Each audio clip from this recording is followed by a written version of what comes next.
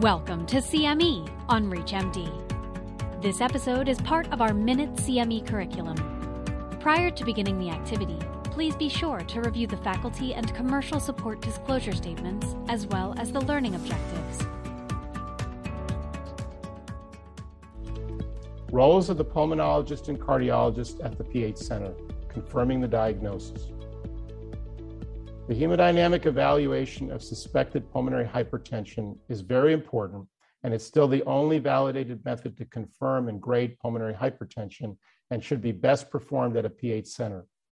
Even patients with a mean PA pressure less than 20 millimeters of mercury or a mean PA pressure between 21 and 24 at rest can still develop pulmonary hypertension during exercise, something that we refer to as exercise-induced pulmonary hypertension. Screening and referral of connective tissue disease, especially systemic sclerosis patients, to a PH center may allow the use of cardiopulmonary exercise testing that can uncover latent pulmonary arterial hypertension.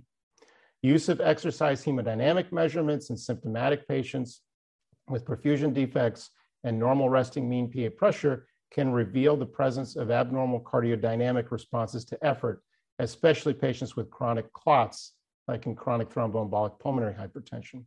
For all these reasons, hemodynamic evaluation of suspected PH is best performed at a PH center. Recommendations for right heart catheterization for systemic sclerosis and scleroderma spectrum disorders. So when you're assessing a patient to determine whether they should have a heart catheterization or not, there are really three things that you're thinking about. Are they symptomatic? And then when they've had an echocardiogram and pulmonary function tests, how to incorporate these here. So if the patient is symptomatic and has a TR velocity between 2.5 to 2.8 meters per second, that's sufficient for heart catheterization. On the other hand, if they're asymptomatic, you're looking at a greater threshold here, 2.8 meters per second or greater. Now, if they have RA or RV enlargement, there again, you don't even have to have that pressure elevation. That is somebody ideally, even if they're asymptomatic, should have a heart catheterization. With pulmonary function testing, if they're symptomatic and they have a DLCO ratio, FVC to DLCO ratio greater than 1.6 and or a DLCO less than 60% predicted, they should undergo catheterization. If they're not symptomatic, then you ideally want to measure NT-proBNP as well. And if that's twofold of the upper limits of normal, then proceed to catheterization.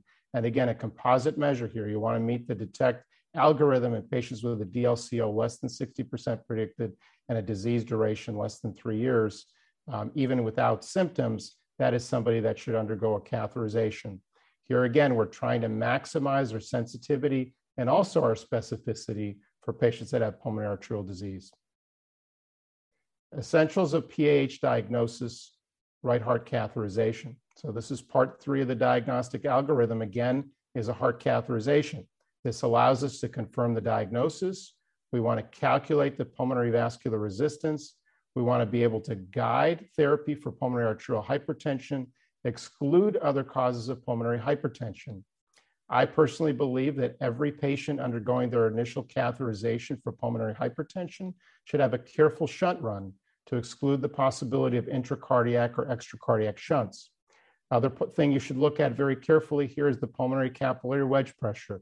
It is in fact probably the most important measure and the most challenging measure in some of these patients with pulmonary hypertension to obtain. So you want to make sure that that is very carefully collected.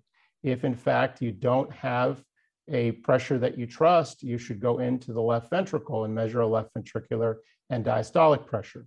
And then you're going to look at measures that look at the degree of right ventricular dysfunction, things such as the right atrial pressure and the cardiac output calculation.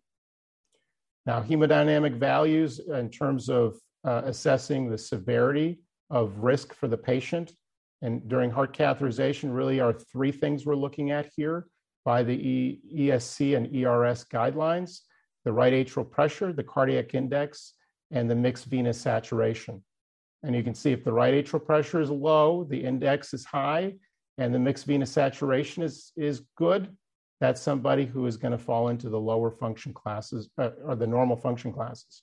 As the function classes get worse, the RA pressure tends to increase, the cardiac index starts to drop, and the mixed venous saturations start to drop as well. You've been listening to CME on ReachMD. This activity is jointly provided by Global Learning Collaborative, GLC, and Total CME Incorporated, and is part of our Minute CME curriculum. To receive your free CME credit or to download this activity, go to reachmd.com/CME. Thank you for listening.